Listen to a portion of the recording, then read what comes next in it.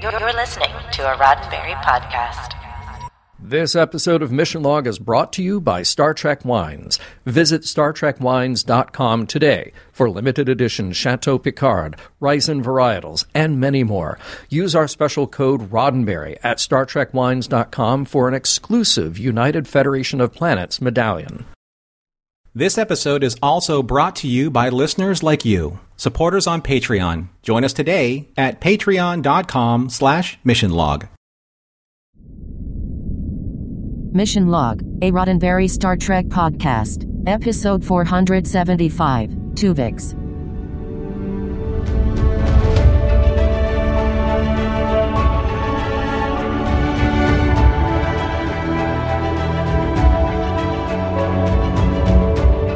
Welcome into another episode of Mission Log, a Roddenberry Star Trek podcast. I'm John Champion. And I'm Norman Lau. Each week on Mission Log, we examine an episode of Star Trek, searching for the morals, meanings, and messages contained therein, and seeing if it withstands the test of time. This week, Tuvix, the one where a transporter accident changes the fate for not only Tuvok and Neelix, but perhaps the very conversation within the Star Trek community for all time. John will have trivia for you in a moment, but first, here is how all of you can stay in touch with us. Mission Log is a conversation about Star Trek. Drop us a line at missionlog@roddenberry.com and join us on Twitter and Facebook at MissionLogPod. While you're at it, leave us a review and a rating at Apple Podcasts or your favorite podcast platform. And please remember your comments could be used on Mission Log or Engage on the Roddenberry YouTube channel. We will have John's trivia in a moment, but first, a word from one of our sponsors this week, Star Trek Wines. You know, Norman, we're so glad to have a partnership with Star Trek Wines, and we've talked about how we love the Picard series, that 3-pack, and the 22-21 that I really like. We've talked about the Raisin wines and how they're so dedicated to the accuracy of those bottles matching what you've seen on screen. Some of the ones that we haven't given as much attention to, though, I think the first one we really fell in love with was that Kanar bottle.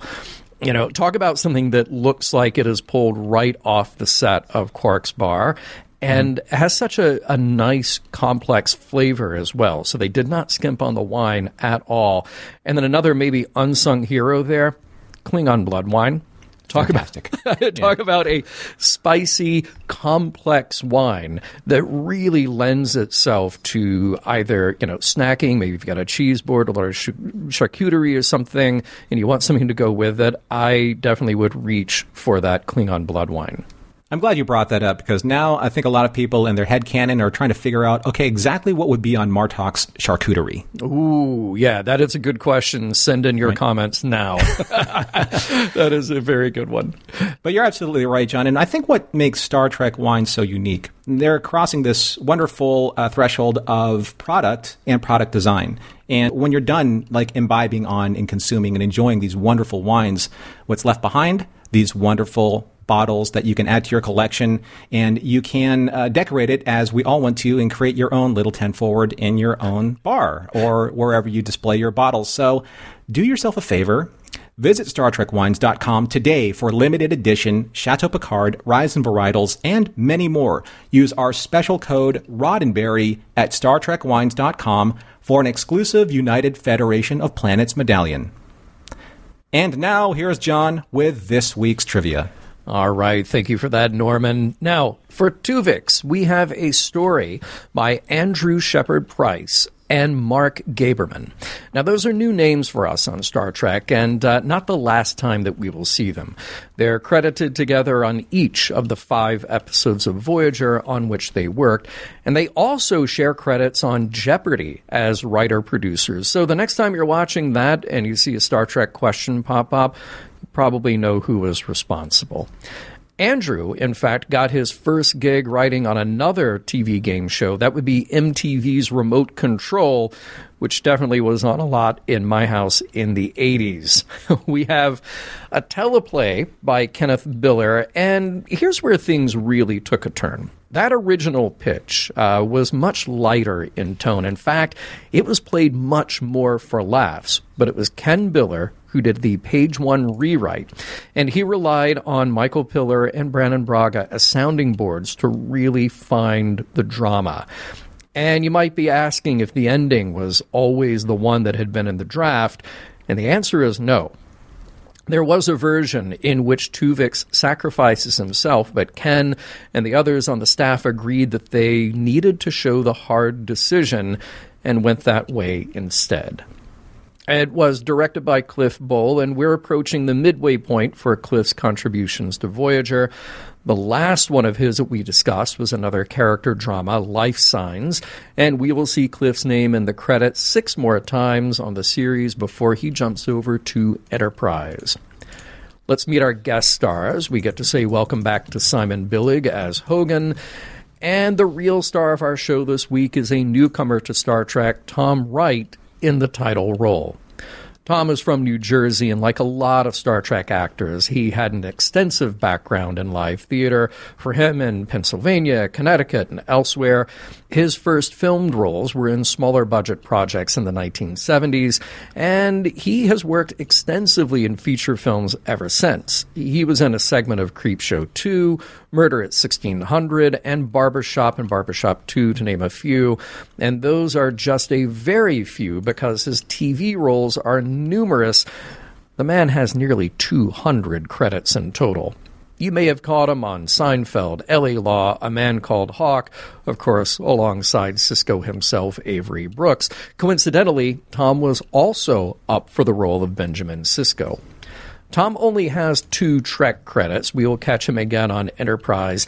And it's interesting to note that before getting this role, he wasn't familiar specifically with Voyager. He was, however, familiar with both Ethan Phillips and Tim Russ, and he auditioned with aspects of both in mind. Tim and Tom had been up for the same role on other projects before, and Tom and Ethan had worked together in theater. And once he got the role, the production, of course, sent him tapes to study performances by his 2 colleagues, and that is how he brought Tuvix to life. Prepare yourself for the Star Trek version of those commercials explaining the origins of peanut butter cups. Prologue. Detecting a flower that can be used for food, Captain Janeway dispatches Neelix and Tuvok to take a look on a nearby planet. The two rib each other in their good-natured way, Neelix the jovial one, and Tuvok the irritated, logical one. When it's time to beam back to Voyager, though, there's a problem. Where the two should have appeared on the transporter pad, only one is there, and he's neither Tuvok nor Neelix, but somehow both. Act 1. The stranger is examined in sickbay, where the EMH determines that he is both Tuvok and Neelix, merged on a molecular level and expressing some of the physical characteristics of both. He's got his father's ears and his other father's eyes, for starters. What's more, there are traces of the plant DNA that Tuvok and Neelix had picked up as samples. If that's related to the transporter fusion of the two men, Janeway will now dispatch a shuttle to the planet to collect more specimens. The stranger now undergoes more tests administered by Kes. She's cautiously curious around him, especially as he suggests that he knows everyone on board as friends and family, yet he's unfamiliar to her. He has a single consciousness, but the memories of both. It's Kes's suggestion that he choose a name for himself, and while Nivok doesn't sound right, Tuvix seems to fit. Kes approves, and Tuvix says, "Thank you, sweeting," which is a kind of familiarity that makes Kes uneasy. Act 2. A day has gone by, and the EMH has been working on the situation, but with little progress. Tuvix is doing quite all right, though. He's full of energy and motivation, and honestly, he could take on the duties of both men, offering at first to resume Tuvok's duties on the bridge. First, he attends a meeting in the conference room where his mere existence is still a mystery. Nobody seems to know quite what happened, but Tuvix thinks he has a lead: the flowers. They reproduce with a process of symbiogenesis, literally merging with another in order to propagate the species. If the plant DNA was part of the beam-up, it could have acted that way on Tuvok and Neelix's genetic codes. That being the only theory they have to go on, Janeway will send Paris to collect more plant samples in the morning. Later, in a corridor, Kes bumps into Tuvix, and he offers to cook her dinner, as did Neelix. She's hesitant at first, but they make their way to the mess hall, where it's utter chaos. Tuvix goes into action, kicking everyone out of the kitchen so he can bring order to the cooking. After dinner, Kes helps Tuvix clean up. It's friendly and then turns more personal when he touches her hands and says that he knows he's not Neelix, but he also knows that Neelix would be lost without her. Kes can't quite process the moment and excuses herself from the room. Act 3. The next morning, Tuvix is up bright and early, very early, to work on some projects that Tuvok hadn't finished, much to the surprise of Janeway and Chakotay. On the planet's surface below, B'Elanna and Tom Paris carry out an experiment. 2 control species are beamed up with one of the local symbiogenic species. After the transport, that results in a 3rd new species, and the Doctor is unable to unmix the discrete DNA of the donor species. It's as if trying to unbake a cake, to use Tuvix's analogy. It may be impossible to separate Tuvok and Neelix, but the Doctor will continue to work on a solution. He admits that he feels like he's lost 2 members of the crew. The news hits Kes hard. She is in her quarters, in a ritual prayer for the loss of Tuvok and Neelix, when she is visited by Tuvix. It's an awkward conversation.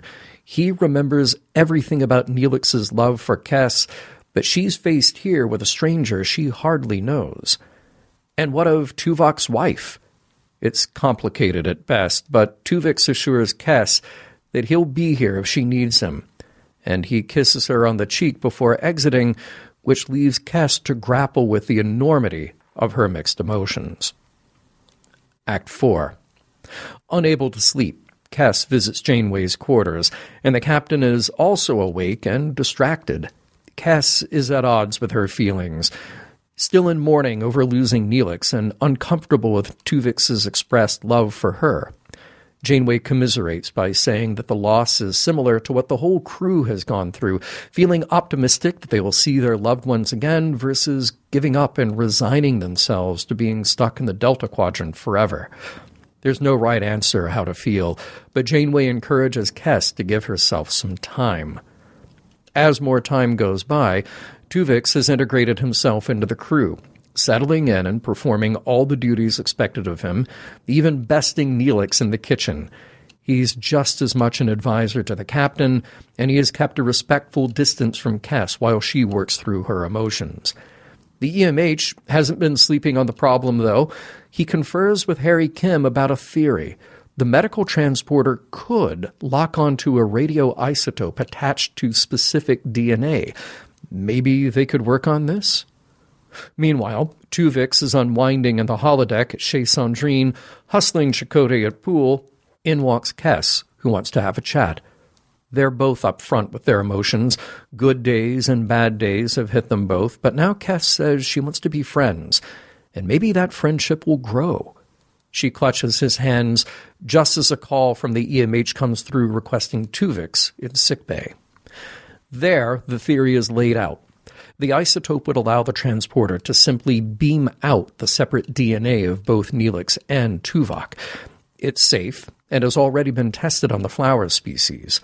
It's good news for everyone. Janeway is pleased, Kes is pleased, except for Tuvix, who says he doesn't want to die. Act 5. Alone with Chakotay, Janeway expresses her hesitation about separating Tuvix.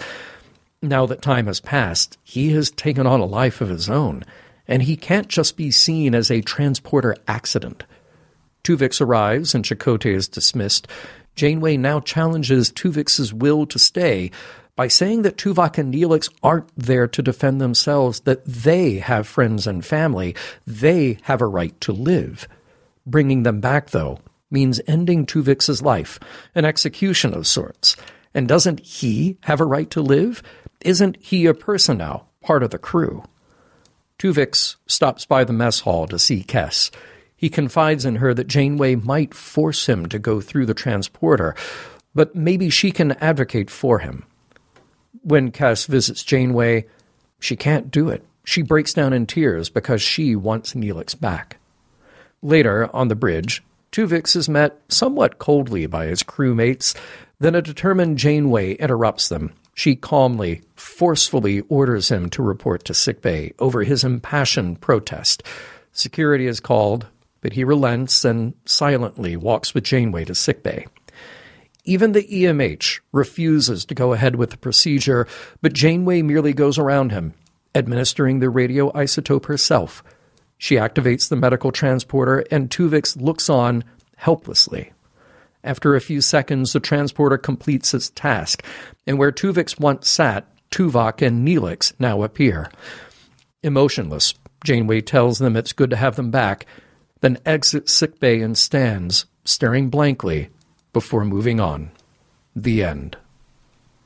That was no easy feat, getting the recap that concise with being able to almost kind of like compact that much drama, like what was going on in this episode, John. Well, you know what you're doing. You really just you're taking the two, the multiple major pieces of the drama, just squeezing them together into one, and then see if you can just force those apart later in the show. That's really what it took. It just took my forceful determination to separate those plot elements. And then we're going to add radioactive isotope into our discussions and separate those out even more. Yeah. Against their will. Against or against our will.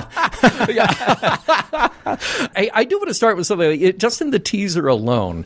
Like, okay, a sci-fi show like this, where it is high concept, where you have to buy the concept in order to even just be a part of the process of picking apart a show like this.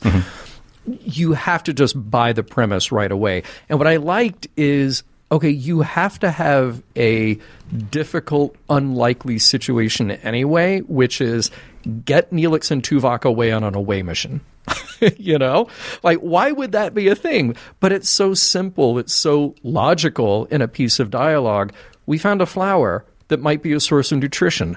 Perfect. Yeah. Send these two. Right. It's clean. It's a clean way to open. I like that they make mention of the fact that their personalities are kind of like at the most extreme version of their personalities. Yeah. And you have to think like, yeah, that's a point that needs to be made because of what's going to happen shortly after. Right. But again, it's like sometimes these shorthands in Star Trek or anywhere, but especially in Star Trek, can feel very clunky. But here it's just like, okay, we're getting that across loud and clear, but it's just enough. Yeah. Here's an interesting thing, though. When Harry and Hogan, by the way, great to see Hogan again. Always great to see Hogan. Hogan getting a little bit more screen time. I think that's I think that Baxter's probably a little jealous, even though he's pumping iron hard, wherever he is. Yeah, no kidding. Maybe he's pumping too much iron. That molecular imaging scanner that Harry repairs looks like the exact same place that Seska stole her molecular imaging scanner. So technically, this entire story could have been avoided if Seska didn't steal that. Therefore, all of this is Seska's fault. Yep, I'm good with that. I'm totally good with that answer. Yeah. I did wonder, why is Harry Kim in the transporter room and not B'Elanna, where there's a problem? And I swear, even if it's either one of them, nobody ever trusts the transporter chief. I guess not. Just nobody. Like, that is your job. But whenever your job gets difficult, we're sending in somebody else entirely. And Harry, just put down the phaser. Just calm down. You're not Worf. Just put down the phaser, okay? All we needed in that scene was for Garrett to jump the console and catch his foot just enough for us to be worried that he was just going to yard sail all over the transporter room, right? Yes, that would have been awesome. Yeah. When Tuvix, that's going to be difficult. When Tuvix appears on the transporter pad, there was something so incredibly perfect about just the entire fusion of him, from kind of like the lion lizard hair, to kind of like the cranial shape, and then also to kind of like the weird swirling patterns that were going on in his uniform. But not just that, it wasn't a standard uniform cut. There was also kind of like the silhouette cut of what Neelix would wear with the different panels, like in his wardrobe.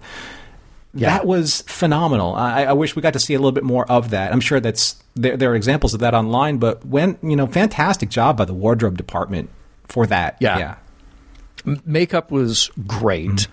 And the wardrobe, like that's one of those things you just sort of have to buy. Like, why would a genetic problem here change the clothes?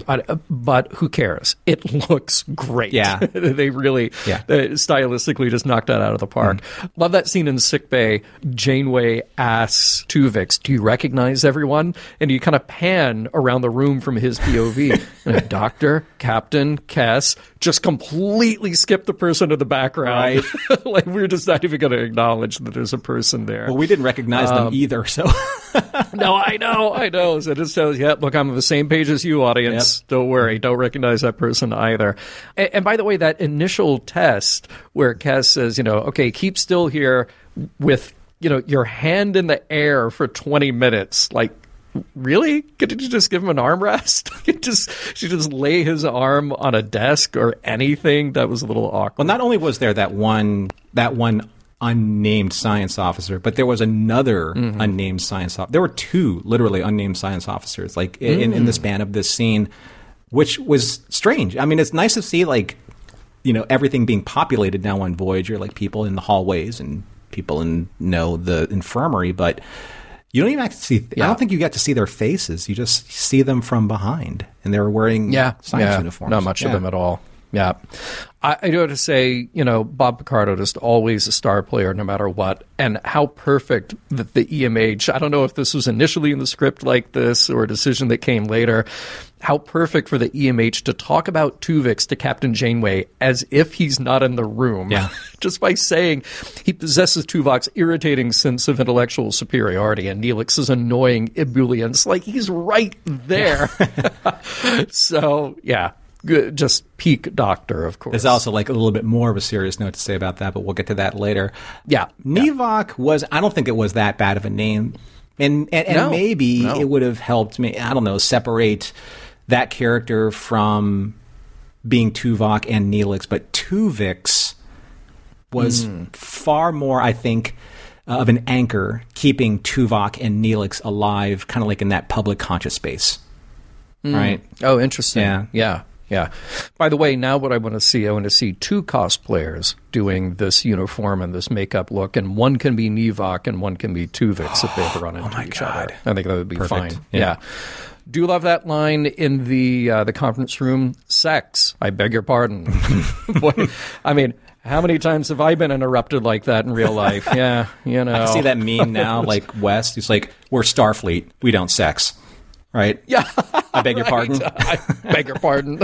I mean, I know that this scene is played for laughs, in the mess hall. But are you telling me that not a single Starfleet officer in that room can cook a meal without burning something to death?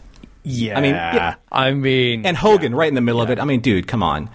Yeah. Not only are you fouling up the transporter room, but now you're fouling up the mess hall. Where's Baxter? I do love the detail, though, of when Tuvix creates or cooks the crepes, like Kes's special crepes, right? I like that he reduced the amount of spices in the crepes, as Kes said, because Tuvok is not a fan of spicy foods. Right. Yeah. So I'm like... all the little character details, they nailed them, And in an episode where there are so many little details, I love this great subtle moment of Tuvix putting his hand on Kes's shoulder in the conference room. We don't linger on that at all, but it's there just long enough to get that there is a reaction from Kes, and we don't know exactly what that reaction is because it's just this confusion, discomfort. It's great, and there's so many moments like that. I'm sure that we'll get to more. Another great little detail, that moment of Tuvix working from a hunch. Yes, because it is the perfect callback to someone like Spock taking a guess. And it also, I feel like it really just drives home that humanistic Star Trek message of all of us needing our logical and emotional sides. Like, Tuvix is better at some things than both Neelix and Tuvok. Yeah. You know? It's like... It's very cool. It's like they're their own, like... This is like a tangent to the enemy within, right? Mm-hmm. Yeah. Even though it's not two different Kirks, like, separated from a transporter accident, but Tuvok and Neelix... being kind of like the extremists of their own personalities fused into one. But I think you have a note about that. I might, yeah. And look, I mean, contradicting that, of course, is Chakotay getting it wrong, saying, well, the whole is never greater than the sum of its parts. Really? Like, that is a very glass half empty attitude, because we're seeing it right here. I don't think he got that right. You know? Did he get that? No. Yeah, he got that pretty much wrong. Because very often the whole is greater than the sum of the parts. Yeah. Janeway, referencing Neelix, says, I've become so fond of him, I can't imagine what you're going through. Yeah. Like, really, Janeway? Because we saw how you looked at him when he said that you just need to make the murderous VR clown laugh about a week ago. Right, the Janeway stare. Yeah, that Starfleet 4, get out and stay out of my conference room. Exactly. Exactly. By the way, did you notice this when the EMH calls Harry Kim on the visual comm system? Another very weird use of that camera angle. So think about it. Harry's computer is set low on a table. It's like waist height with Harry. He walks over to it, and the EMH is looking up, as if his POV matches the computer's position on the table. So weird. Yeah, it's so very weird. We don't do that with our phones today. We're looking at our phone's camera, and we're not, like, changing the angle of our POV to match the POV of the person that we're on, like, say, FaceTime with. Also, I think it's high time. I don't know if it's ever going to change because, you know, obviously the show's been done for, like, 30 years, but... right. I really wish they would just shorthand, like, the emergency holographic channel to, like, channel 2. Turn to channel 2. Yeah. Right? Oh, yeah. Good call. Good call. Yeah. And by the way, all that said, I do know that there are people in our audience and other Star Trek fans who say, oh, no, it's actually a holographic, like, it's a 3D camera and this and that. Like, I get it. It doesn't play that way. So I'm glad that some of you have mentally retconned that. To me, it's just hilarious. It's just kind of an odd artistic choice. I have a couple of acting notes that I just want to comment on. So in that moment, I call it the Judas scene, the Gethsemane scene, for Tuvix. When Janeway approaches the tactical station, Tuvix turns around almost in this weird kind of hunched over, cowardly way, like he almost knows what's coming.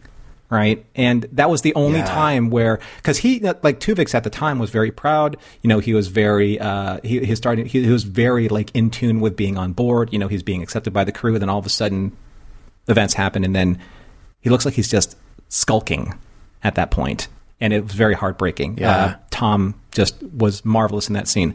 Yeah. Another scene at the end when Tuvix was on the bio bed and Janeway and Tuvix just have those final the staring at each other was like very, it's like Clint Eastwood, and Lee Van Cleef, and, in The Good, the Bad, and the Ugly, that final scene, just eyes, just the steeliness of their eyes was incredible. And I know that we're going to get into this later, but I can't help, and I have to make mention of how good Kate is in the final scene where she leaves sickbay and all she has is just that one last look where she just swallows everything, right? She just swallows all of it, the anger, the frustration, the fear, the despair, and it just washes over her, and she, like, resets her face and goes back to business. I'm like, how do you do that? So, Norm, you saw that. I don't know if you thought of another captain. Let me remind you of Kirk in Balance of Terror, who has just been through it with his crew. Remember, we started that episode with what would have been a wedding, reason for a celebration, and then we lose one of those crewmen. And then at the end, after Kirk is there to console who would have been the bride, walks out of that room, devastated, down, but then you find his change. You find him regaining his strength as a commander after going through that emotional moment. That was a parallel that I thought of with Janeway here. And by the way, since we are referencing the classics now, let me bring up another that I thought of, and I don't know if any of our other listeners thought of this as well, but the parallel was very clear to me in those moments of Tuvix challenging Janeway and really begging for his life. I thought of Shylock from Shakespeare's Merchant of Venice, and I think, maybe Ken Biller or somebody else must have had that in mind as well. Shylock's monologue famously, "Hath not a Jew eyes, hath not a Jew hands, organs, dimensions, sense, affections, passions, fed with the same food, hurt with the same weapons, subject to the same diseases, healed by the same means, warmed and cooled by the same winter and summer as a Christian is? If you prick us, do we not bleed? If you tickle us, do we not laugh? If you poison us, do we not die? And if you wrong us, shall we not revenge?" Tuvix might just be the first singular crew member who can split up to cover more ground. Sorry, too soon? Hey, we'll be right back to our discussion of Tuvix after a thanks to you, our supporters on Patreon, who make this show possible. You know, Norman, something that we've talked about very often is how our Patreon has spun off into this Discord community, this private space for our listeners to be able to carry on the conversation, carry on this discussion with us, especially about the heavy, deep, complex topics that, might be brought up in an episode of Mission Log. From time to time. Yes. Yeah. I mean, there is that. Yeah, sure. And we have the opportunity to continue those discussions, in our Discord server on Patreon. So if you've ever had that, if you've been listening to us and you ever have that moment where you're like, I really want to tell them this or that, and I'm sure after this particular podcast you may want to, you can always find us on Discord with all of these different channels that we have discussing all of the different fandoms, all of the different mission logs, our live shows about food, shows about music, shows about, I don't know, what else do we have there? Oh, conventions, convention meetups, and just a general wonderful community of conversation that we have from a community that has been built by you. Yeah. And just about every week, we get together in one of those live chats specifically to talk about the issues that are brought up in that week's episode of Mission Log. So that would be an ideal place for you to join us, have that conversation with us, and meet some of your fellow Mission Log listeners and make some new friends while you're at it. Speaking of new friends, big shout out to the people who have joined us there most recently. Oh, let's see, it's a long list. Daddy Bear Cub, Kim, Brett, Holly, Dan, Caitlin, Terry, Nancy, Patrick, Marina. I might be leaving some out, but thank you all for joining us on Patreon, and we hope that we see you in the Mission Log Discord soon. If you would like to join us, you can do so for as little as $1 a month at patreon.com/missionlog. Again, that's patreon.com/missionlog, and we thank you for your support. Norman, something that I brought up earlier was about how this is another one of those, like the Thaw or like some of the other episodes that we've covered here on Voyager, this high concept. So you have to buy into this concept before you can invest yourself in the emotional or character arcs of the episode. One of the things that we try to do on Mission Log from the very beginning is figure out, are there real-world analogs to what's happening in that high concept that we are asked to swallow? Sometimes in Star Trek, those are very obvious and very easy to figure out. Other times, maybe not so much. And in this one, we are asked to swallow a big high-concept premise from the beginning. Two characters are fused into one, and that one happens to carry along memories of both, have some of the same attributes of both, and then we get to watch all of our beloved characters react to that new being. And I thought, this isn't one of those you can create a very clear, very obvious real-world analog. But one thing that I did think of is I was thinking about people who go through some kind of profound change. And maybe they've been affected by trauma, maybe incarcerated or some other way kept away from the people that they know. And then they come back. What happens when they return? Think about people who went off to war, continue to go off to war, are severely affected by that experience, and then come back and try to restart a relationship or pick up a relationship where they left off. And I wondered, is it selfish or is it only natural that the others around them, they want what they remember in return? Because I think that's what's so critical here about thinking about Kess's actions or her state of mind and Janeway's actions. Mm-hmm. Is it selfish to say, well, that's not good enough, I want this other thing that I had before? And maybe selfish isn't even the right word. It might just be the natural emotional reaction that you have. Like, I don't recognize, I'm not connecting with this. So what I long for is this other thing, but that other thing doesn't exist anymore. I mean, that's an interesting observation. I actually didn't really see Tuvix this way, but I do now. When you look at some of, like, say, some of the more recent kind of like offerings of a character like that, say, Homeland, for example, the character of Brody, he came back from Afghanistan, but he was turned by the Taliban, as maybe, as some may have, or, he has been, traumatized to a point where, his family didn't recognize him anymore, certainly his wife, and the person that they knew, before they left and the person that returned are completely different people. And that can happen. We've said this before, that time, experience, either for good or ill, either joyous or traumatic, can change a person. And if you don't see a person for 10, 15 years, say you've lost track of a friend or, you've lost track of a colleague or someone that you've loved before in the past, and they all of a sudden return to your life. Their experiences have changed them. Your experiences have changed you. Yeah. But there is that one special moment, that one perfect moment in time that you remember and have preserved, and that's something that, both of you maybe are unable to actually return to again. So I think what was interesting about the Tuvix situation is that neither Tuvok nor Neelix died. Tuvix himself is a walking, living memorial of both people. Yeah. So Tuvok is still alive. Neelix is still alive. Neelix, I'm sorry. It'll happen. For me. Yeah.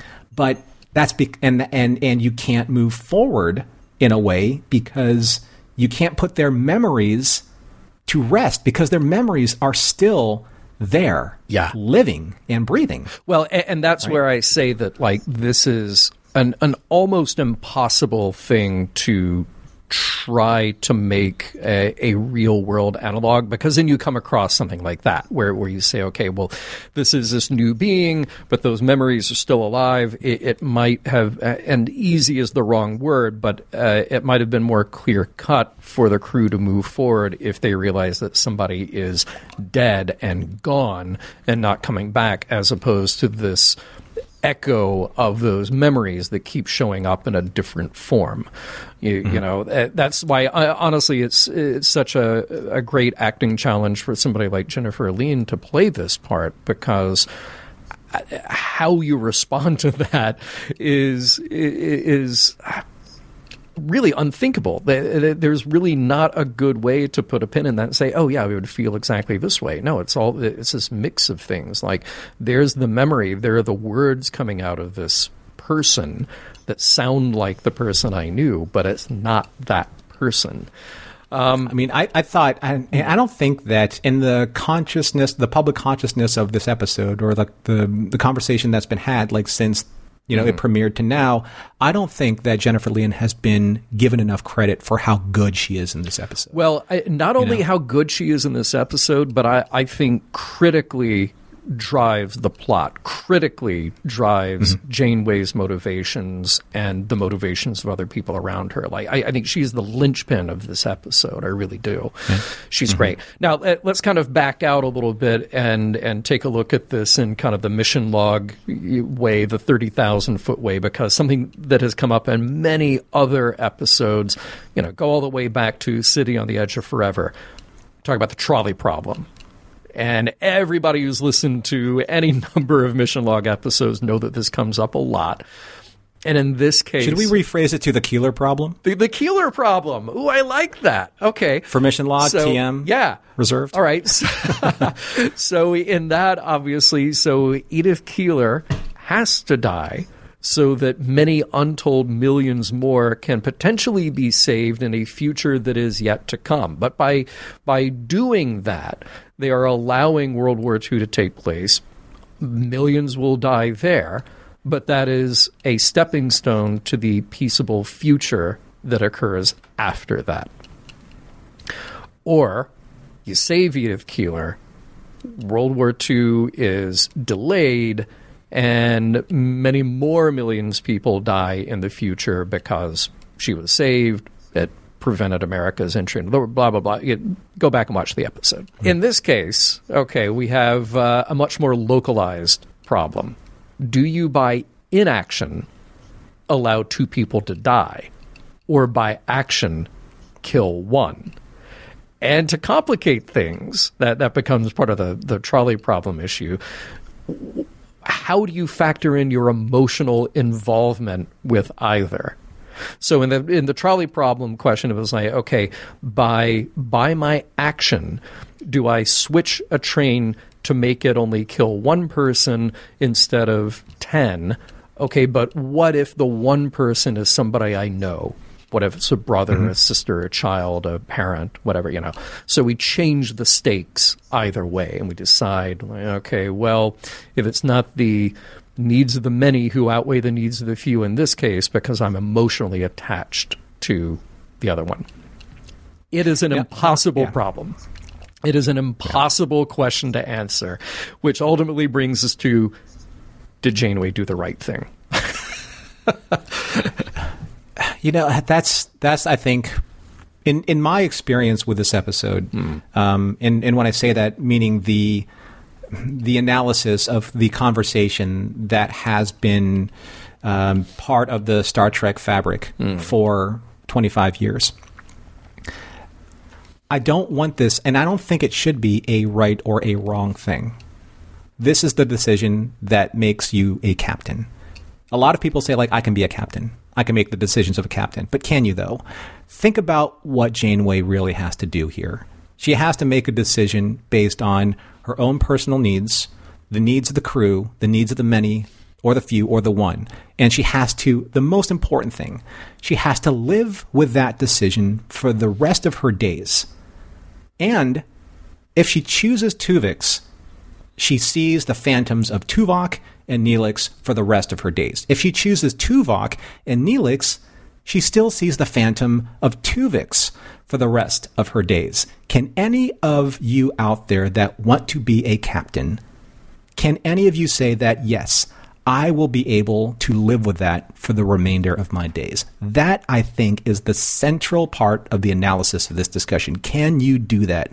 And if you can, are you willing to make that decision because that's what is required of the captain? Okay, see, I'm so glad you answered it that way, because I don't want this episode to be a question of, was it the right decision, was it the wrong decision? I think you hit the nail on the head.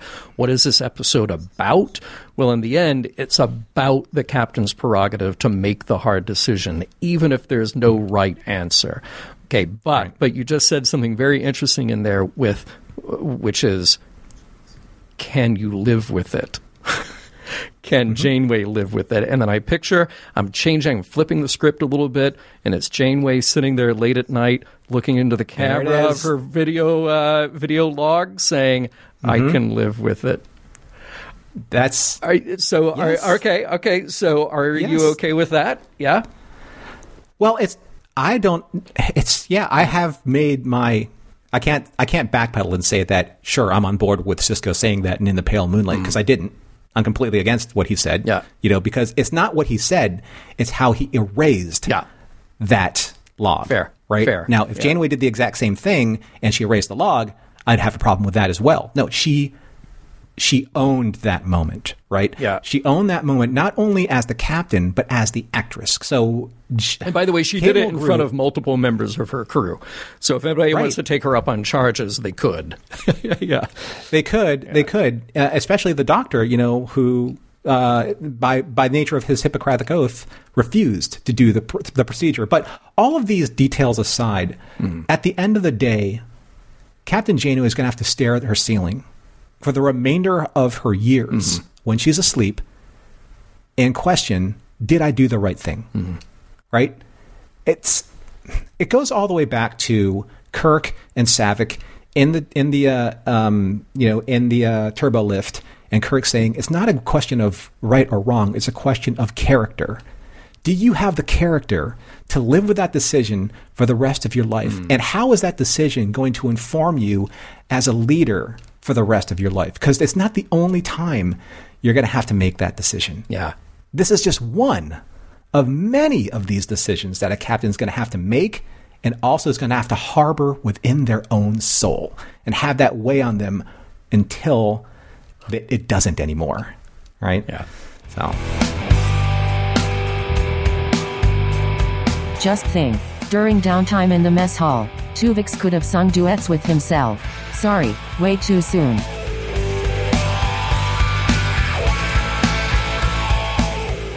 Well, I hope everyone out there takes a deep breath, and I hope everyone out there is calm and collected, and just the way that John and I are right now.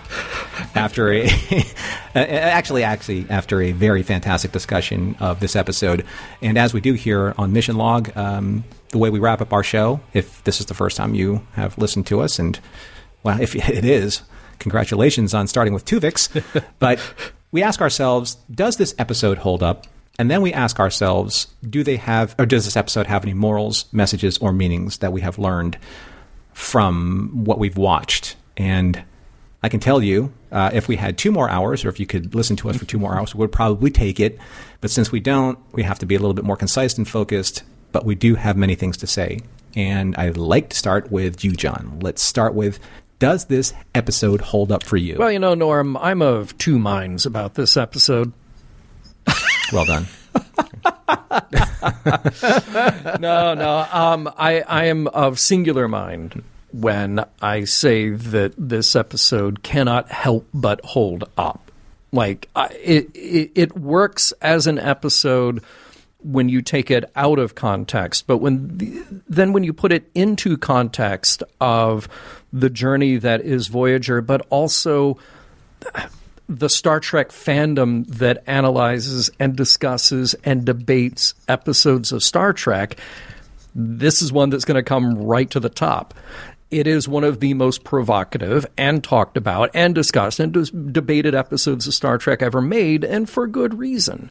You mentioned it earlier. This is kind of the reverse of The Enemy Within, but it is also an entirely different thing at the end of the day. Enemy Within, you've got Kirk deciding that he needs to be reunified to be himself. This, you have the opposite of that. And really, what we're discussing here is a command decision about this, again, high concept premise that is thrown at us, not the personal decision to do what happens in this episode. And I think what we already established in the last segment, and I think what's important here, is that there is no right answer. Partly because we're in this incomprehensible, fictitious construct, but what we can really do is we can sit here and debate and discuss the effects and motivations of the other characters on the show. That's where this is crucial. And that's where, honestly, a good TV guest star in a well-written role gets to come in and do their thing, and you don't need that person back next week, but what you're left with is a residual effect of them on the other characters. It's about their growth and their journey. This is a little maybe too inside baseball for people who follow Mission Log, but this is absolutely one of those episodes where it's so crucial that I just stay away from other people's comments and criticism or spoilers before we record.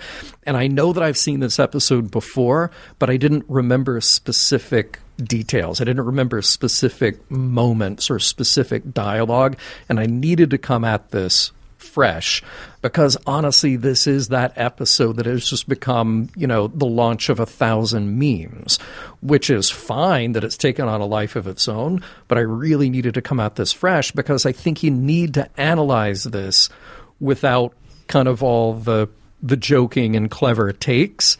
You need to really watch it for the acting and for the story that they're telling.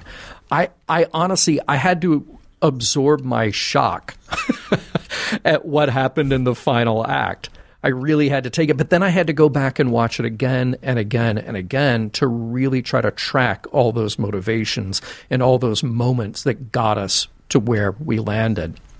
And I honestly don't know if I will ever be able to fully square and understand all the motivations on Janeway's part to carry out what she did.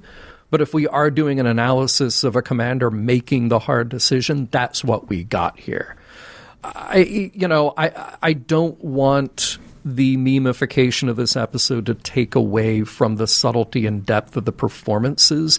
And especially here, I got to call out, well, Kate, obviously, but Jennifer Lean. We said it before. She's just so strong and so empathetic and wonderfully accessible in this role, and in this episode in particular. Here's what I needed. I needed one more exchange from Tuvix. I needed one more bit of understanding from his logical side, or honestly from the side that loves Kes, that he understands going back to who he was.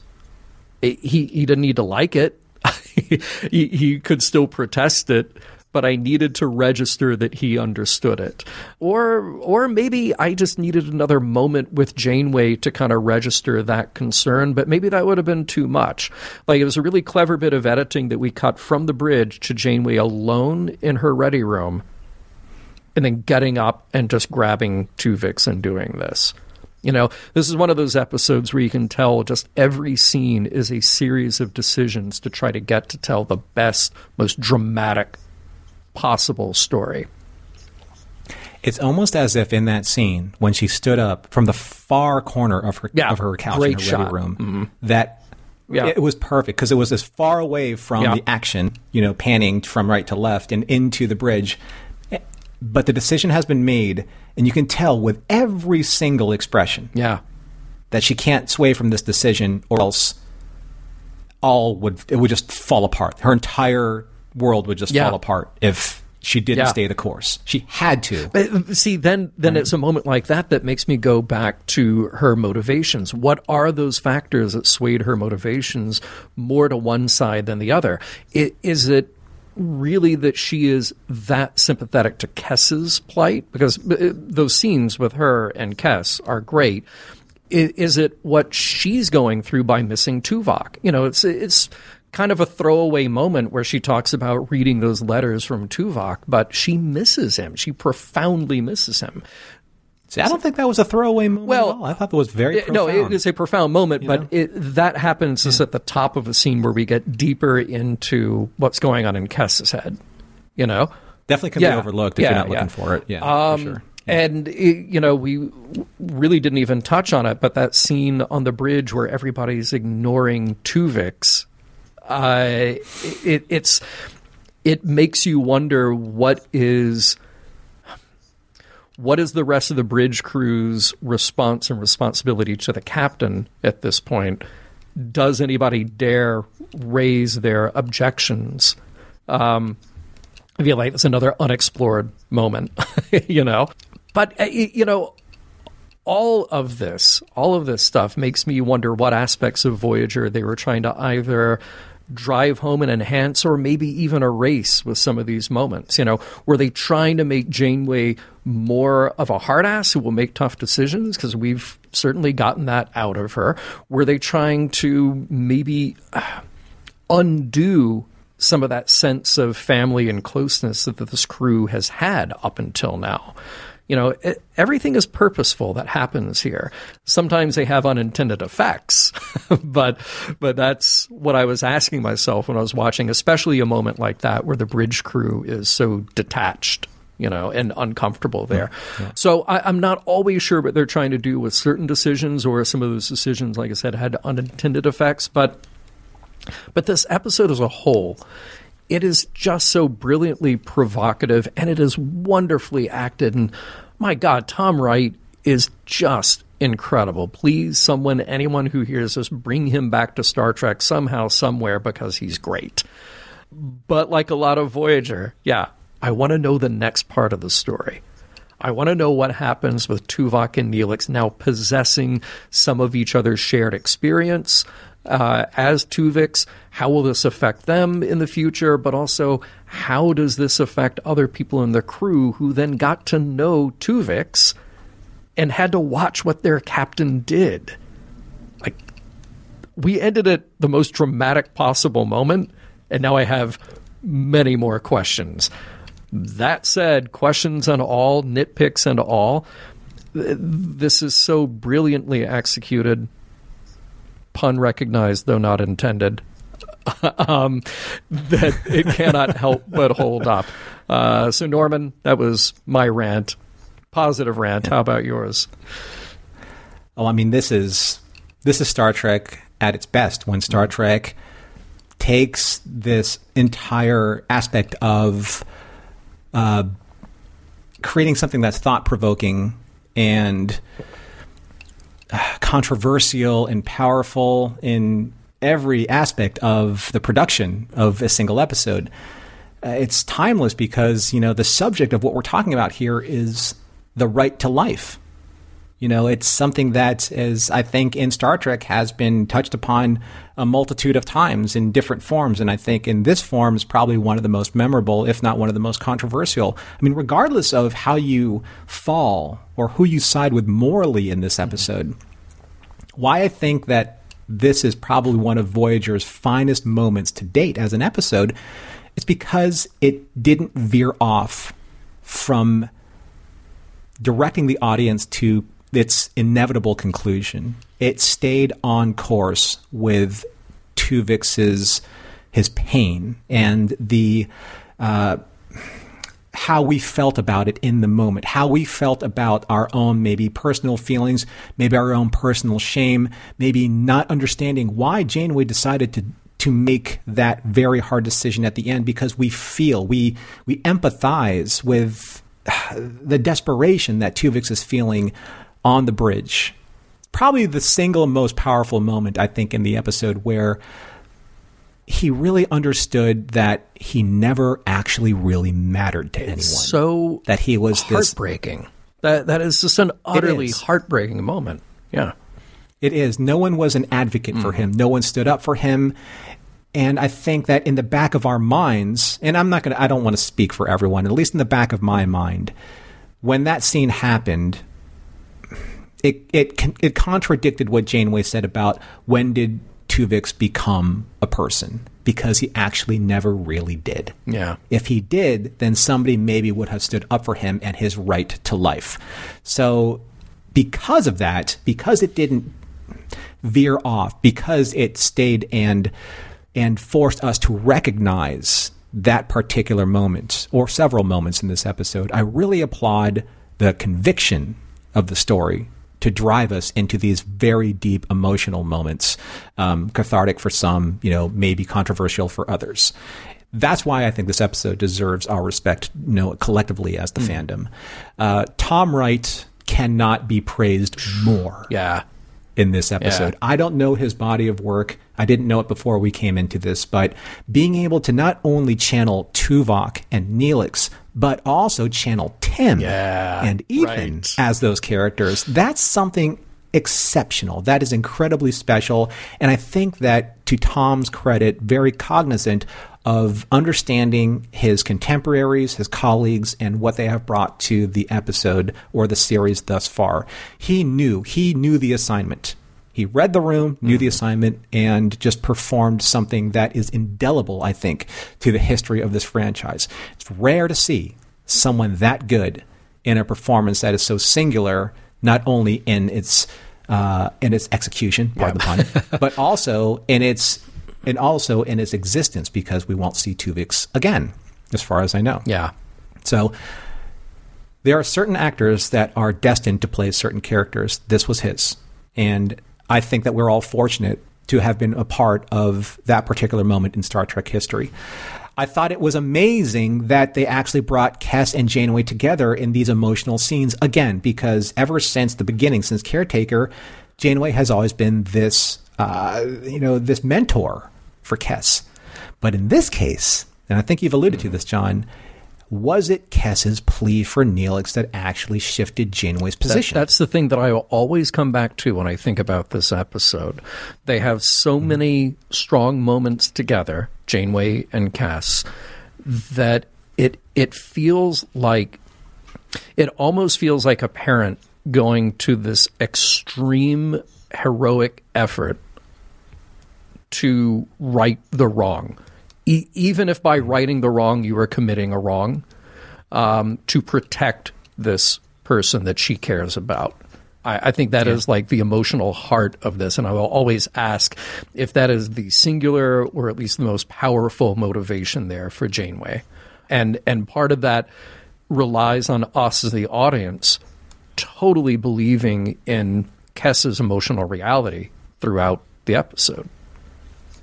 I mean, Janeway, as a seasoned Starfleet officer, understands maybe the loss of a crewman. Mm-hmm. She has lost many already on Voyager, but this is Tuvok. Tuvok is someone special, and that's already been established, and well established in the series. But now Kes has lost the one person in her life that made sense of her world. So I thought it was very smart that these two were brought together to talk about not only the relationships they had with these two men, but in a way that they were so profound in a spiritual aspect, not necessarily even just the companionship of these two men, and what that means with their losses as opposed to one significant gain within Tuvix himself. Adds to the complexity of weighing that argument. So, without, again, extending my feelings about this for another 2 hours, I think that if for anything, yes, it does hold up. Does it stand the test of time? Yes. But I'm going to say this on record. I think this is one of Star Trek's finest moments as an episode. Well said, well said. Okay, well, what we do, of course, is we come to the end of an episode and we try to mine it for a moral meaning message. I still can't say that this is one of those that has a "you see Timmy" moment, but this is a brilliant piece of high-concept sci-fi mind bleepery, and the premise is almost impossible to truly identify with, except that the emotional reality of the characters is so brilliantly played that we can't help but be a part of it. And I feel like there's one moment that really drives us home. Again, that superb scene when Kes visits Janeway's quarters and the captain says this: "You're experiencing what people in this crew have been going through since we first got stranded in this quadrant. Do we accept that we are separated from our loved ones forever, or do we hold on to the hope that someday we'll be with them again?" Take those last two questions, those last two sentences, separate that from the Delta Quadrant, separate that from the sci-fi concept here. And that is the thing that people do face all the time. Do you accept loss? Do you accept that? Or are you in a position where you hold on to that hope, even if that hope seems pointless? The emotional heart of this episode reveals something that's, it's impossible to logic one's way out of. That's why I said there's not a right answer to this. It's simply that the emotional power of what's going on here, particularly love, particularly Kess's love for Neelix and this heartbreak that she's experiencing, and to another degree, Janeway's heartbreak and everybody else's heartbreak at losing these two. Their love is strong. And sometimes our wants have more to do with emotion than logic. The heartbreak with Kess is so real. She wants someone she loves back, and she cannot give up that hope. She can't give up the hope that Janeway is talking about in that question that she poses to her. So in this case, do the needs of the many outweigh the needs of the few?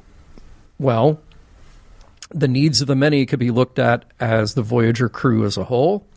It could be looked at as the two, Tuvok and Neelix, as opposed to the one. Or you could ask, do the needs of the one outweigh the needs of the few, of the many? And the needs of the one in this case might be Kess. Another interesting point in that equation, like, what if Tuvix was the one who could have gotten them back home? Ooh. Yeah. We never really asked that question, with his ability to solve problems, the hunch, the emotional ability to be able to weigh logic and problem solving the way that he did on the bridge earlier. Yeah. So again, that's just something that we can spend a little bit more time on. But so this, for me, this has always been the Kobayashi Maru scenario in extremis. And here's the interesting thing. I've been tracking this for like the last couple episodes. So we're face to face again with another episode defining a life form and the right to live. Mm-hmm. So add this to Data in Measure of a Man, the Doctor in several of his episodes already, the Clown of Fear, in the Thaw that we just covered, and now Tuvix, who for all intents and purposes defines every element of the analysis of a life form, a sentient life form. He has agency over his own decisions. He understands complex situations, specifically his right to live and his decision to do so, just like all of the others mentioned before, especially, say, in Measure of a Man, where the that summary judgment defined what is life in Starfleet, at least according to Data. So if Tuvix is indeed a new type of sentient life form, then Janeway's decision at the end was totalitarianism in practice, since Tuvix's life was forfeit without trial and without an advocate for representation. Even Data had a representative. Yeah. He had Picard. Yeah. So I know this is going to probably ignite a few opinions, but Tuvix proclaimed his death would be an execution. And this is where I take exception to what Janeway did, her decision. Not because she did it, it's because she circumvented Starfleet due process and did not give Tuvix his day in court to plead his case. And no one did on the bridge as well. Let's just point that out. Yeah. In that scene. There was no immediacy. There was no immediacy to Janeway's decision. There was no ticking clock. Harry or the Doctor or anyone could have been his advocate. If the Doctor didn't believe Tuvix was a life form, then why did he take the Hippocratic stance of morality at the end? Right? Because the Doctor believes Tuvix is a life form to which he has sworn to do no harm. Yeah. So Janeway could have heard these arguments in court. Tuvix's plea and his right to live could have been advocated, and then, based on her decision, she could have rendered a summary judgment. At least he would have had his day. But she didn't. And to me, that isn't the Starfleet way, as she is so forthright to uphold ever since Caretaker. But, as we said, like Kess admitted, she wanted Neelix back. Janeway wanted Tuvix back because I believe in that scene that she had together with Kess, like Mark, she would be one step closer from never recovering from that despair she admitted to Kess that she fights off every day. So she, quote-unquote, sacrificed Tuvix. But in the end, she also sacrificed a part of her soul, right? In order to serve the needs of the many. That's the crew of Voyager, right? So that they would have the best possible chance of survival and getting back home. So, to borrow a familiar meme of our fandom, she didn't do it the right way. She didn't do it the wrong way. She did it the Jane way. Mission Log is produced by Roddenberry Entertainment. If you'd like to support us directly, you can do so at patreon.com/missionlog for early access to shows and the Mission Log Discord. Our website is missionlogpodcast.com. And for more Star Trek news and discussion, visit trekmovie.com. On the next Mission Log, resolutions.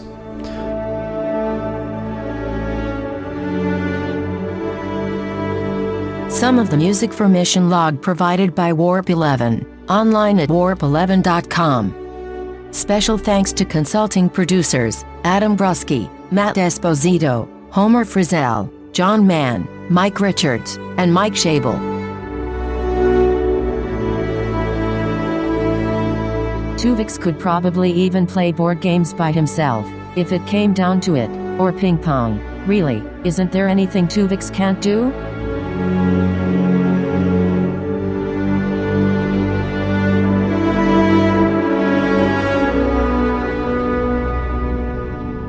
End transmission.